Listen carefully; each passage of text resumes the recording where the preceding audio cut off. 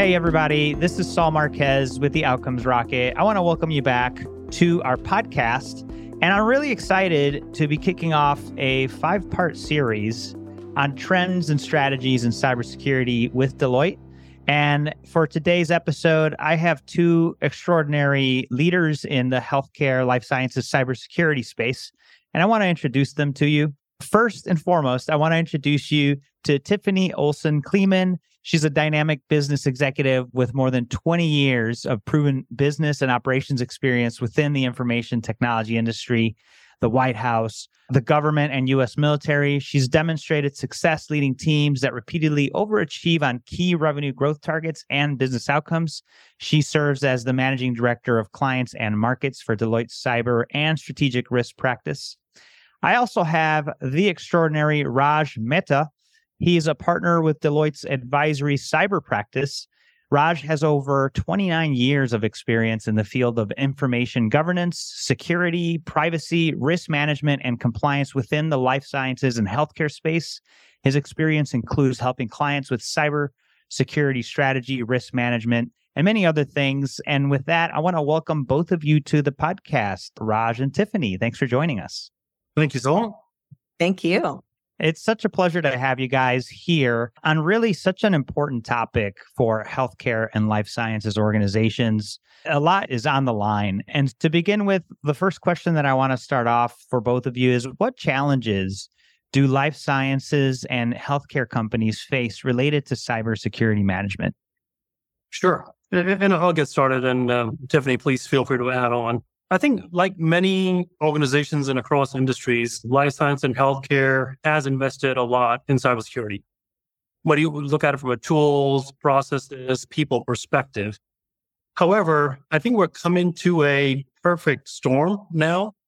And I don't envy of being a chief information security officer or security leaders of life science and healthcare organizations. And I'm going to talk about it from 4 perspectives. The first one is that life science and healthcare continues to be a top targeted by bad actors. We keep seeing it in the news, and some of it gets reported, some of it is not. And we see them being impacted by things like ransomware for financial extortion. We see stealing of sensitive information, whether it's personal health information, personally identifiable information, sensitive research, and intellectual property.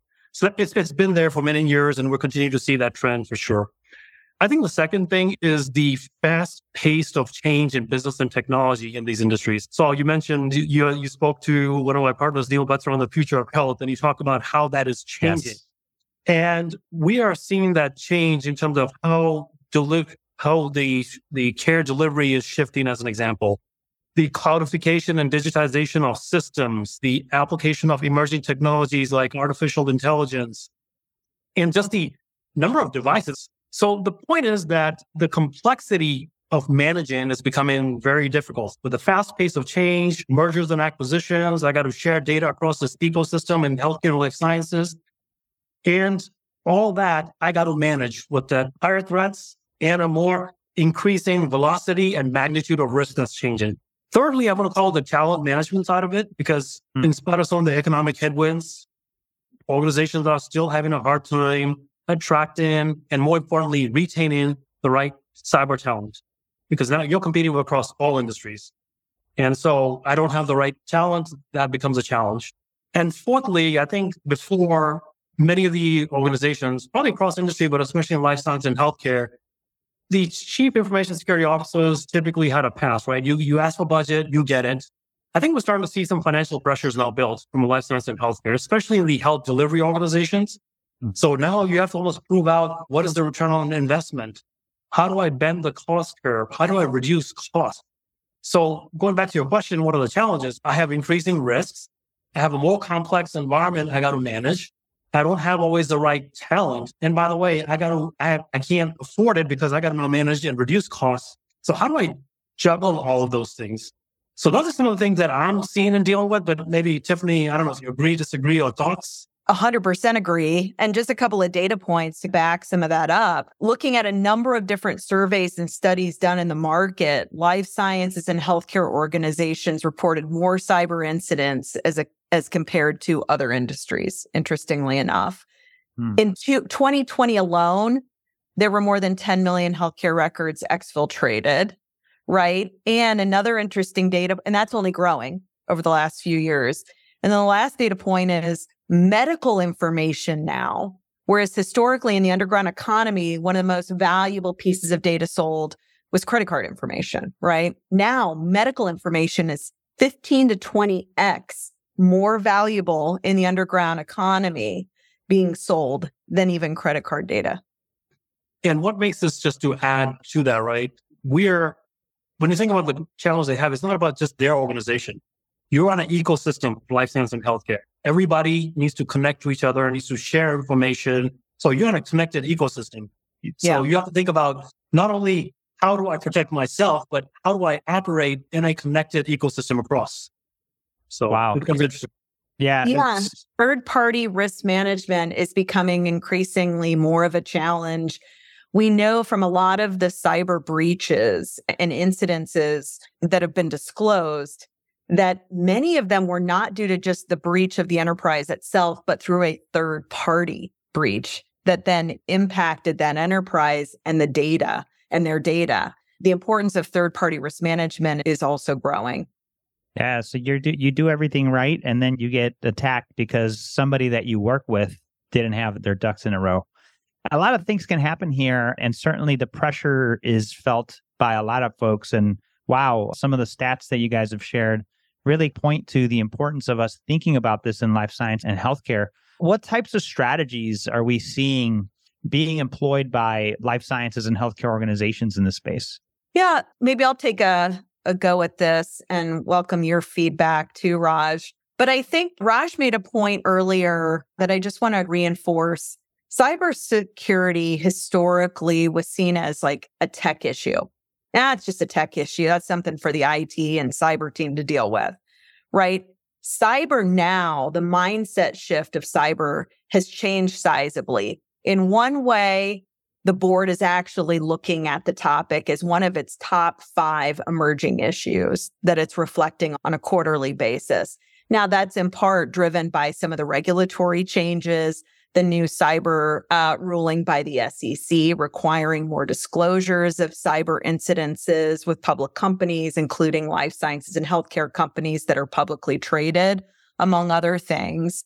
But with that shift of cyber now being seen as more of a strategic business risk, there is more visibility, more questioning of cyber in the environment.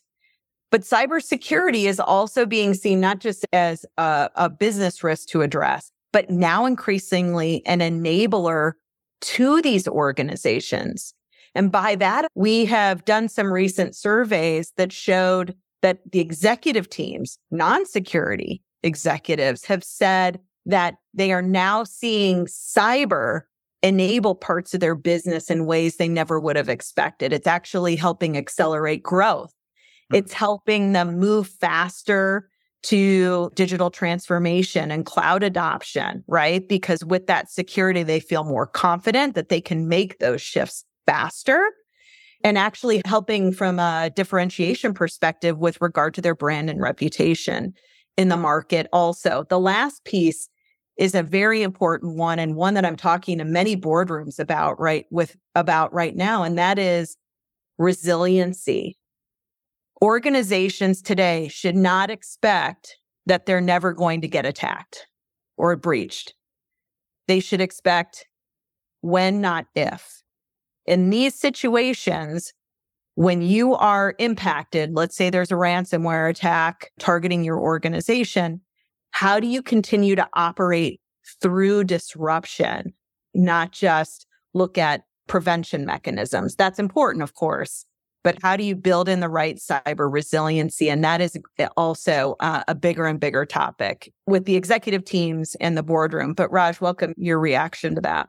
No, I completely agree. Probably the other, from a specific tactics perspective, and if I go back to the original challenges that I was talking about earlier, some of the things that I've seen organizations do, especially when it comes to skill sets, cost and all that, they have tried to leverage managed services. This has been around for a long time, right? Hey, can I outsource certain capabilities around one or more domains of cyber or offshoring in some cases that we've seen increase over the past several years to get the skill sets, resources, et cetera. We have seen at least the early stages of how do I use automation, artificial intelligence? Can I bring things more efficiently based on that side of it? So again, we're starting to see some, especially large organizations, set up what I'll call data science type center of excellences or departments to look at, okay, can I do things more efficiently? Can I get better insights so I can focus on things that matter? Again, one of the early stages of it. Yeah, there's interesting things going on, right? To how do I balance costs, skill sets?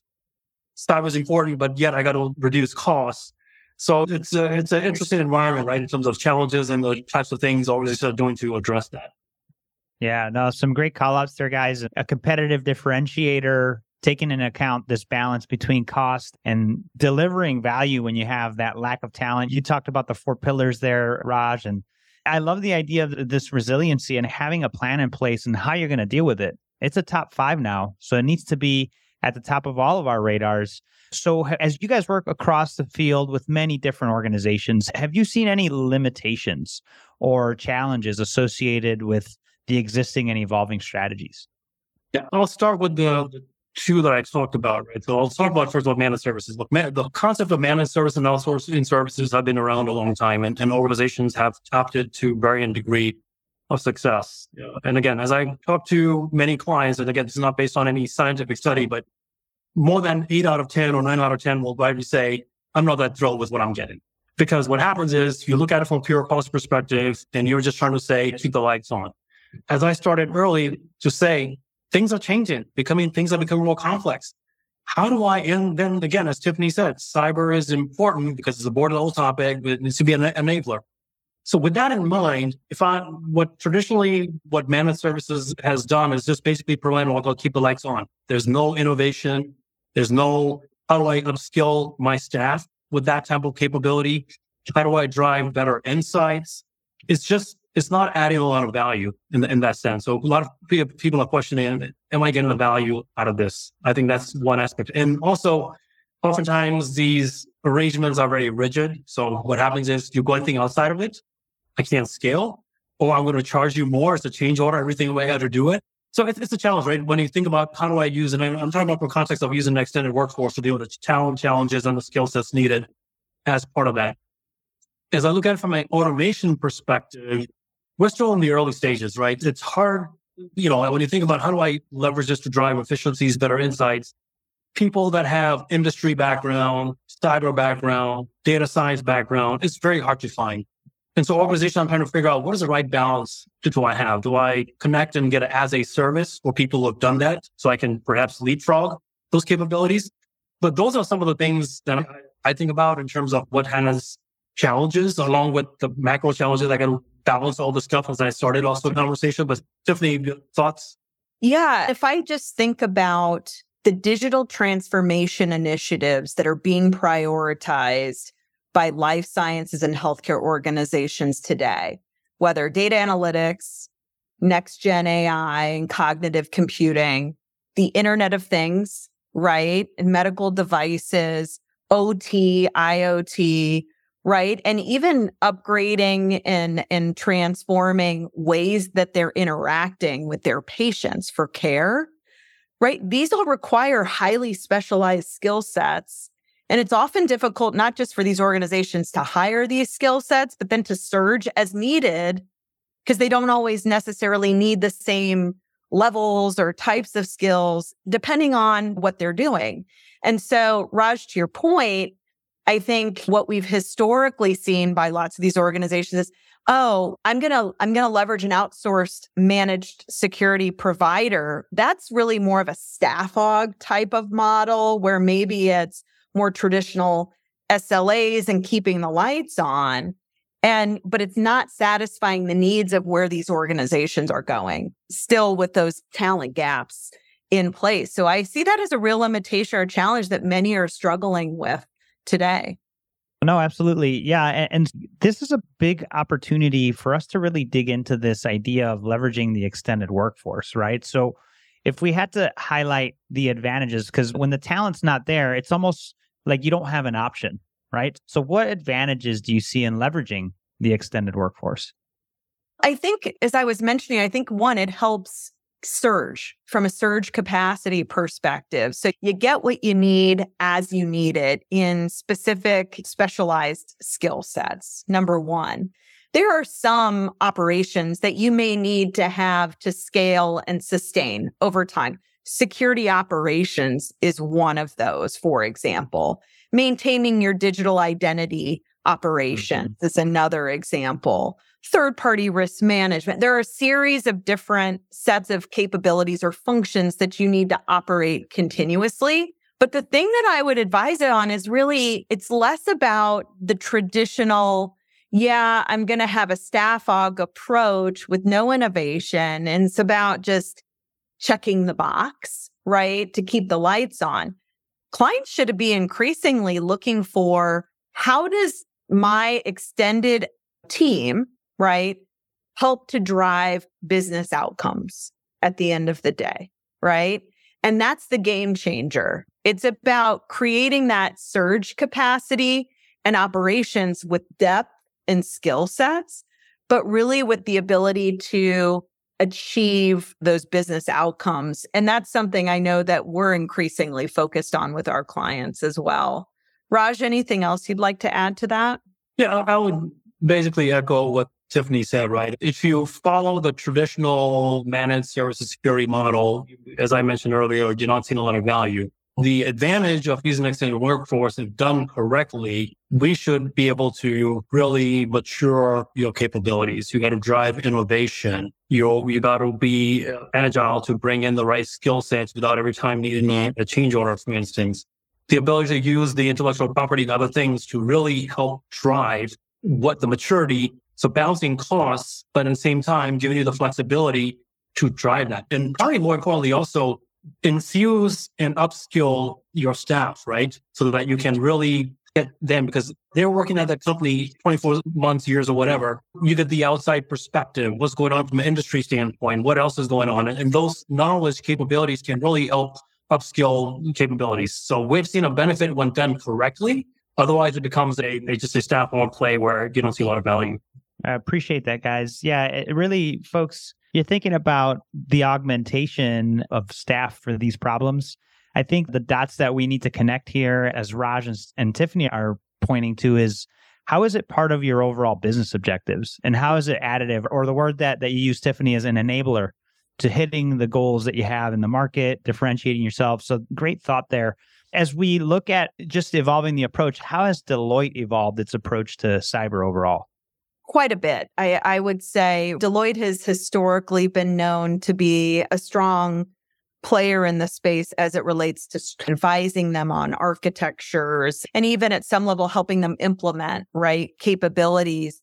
But increasingly, while we realize clients still have a need for those things, they began to increasingly ask us to help them in managing their cyber operations in various environments. And so we've actually launched several new managed security services into the market, including our managed extended detection and response capability for security operations, cloud managed security services, digital identity as a service, third-party risk management as a service, data protection as a service. You see where I'm getting at. All of the things, right, where clients have historically asked us to help to advise and help implement some tool sets for them. Really, now they're asking for help us run it end to end. And what that helps them do is, as Raj said, not only continue to inject and infuse new innovation, right, into their operations on a continuous basis, but it's actually a single button to push for single contracting, licensing included. Like it makes it much simpler for them to also manage overall. And the last piece I will say, because I was just with a client last week on site and they said, by us leveraging your capabilities for our security operations center, it's allowed our people to elevate themselves into higher orders of thinking, right? Strategically, and the things that they should be focused on for the business, allowing us to focus on these other things and inform them so that they can make smarter, more effective decisions at the end of the day. Yeah, I'll add, right? Clients are skin store we call operate services. I don't like the word managed service security provider because it oftentimes has a connotation of no value, right? Just bodies to go do X, Y, and Z. Right. And so some of the stuff I talked about earlier, some of the disadvantages that traditionally has been with managed services, we sat back and say, how do I do things differently that adds value, right? Because we want to bring that Deloitte differentiator. We want to be connected to the client's purpose, right? We want to drive results and have a shared outcome-based success. Yes. So as we looked at our services, focus on outcome. Let's bring in our intellectual property. Let's bring in our alliances to what Tiffany was talking about.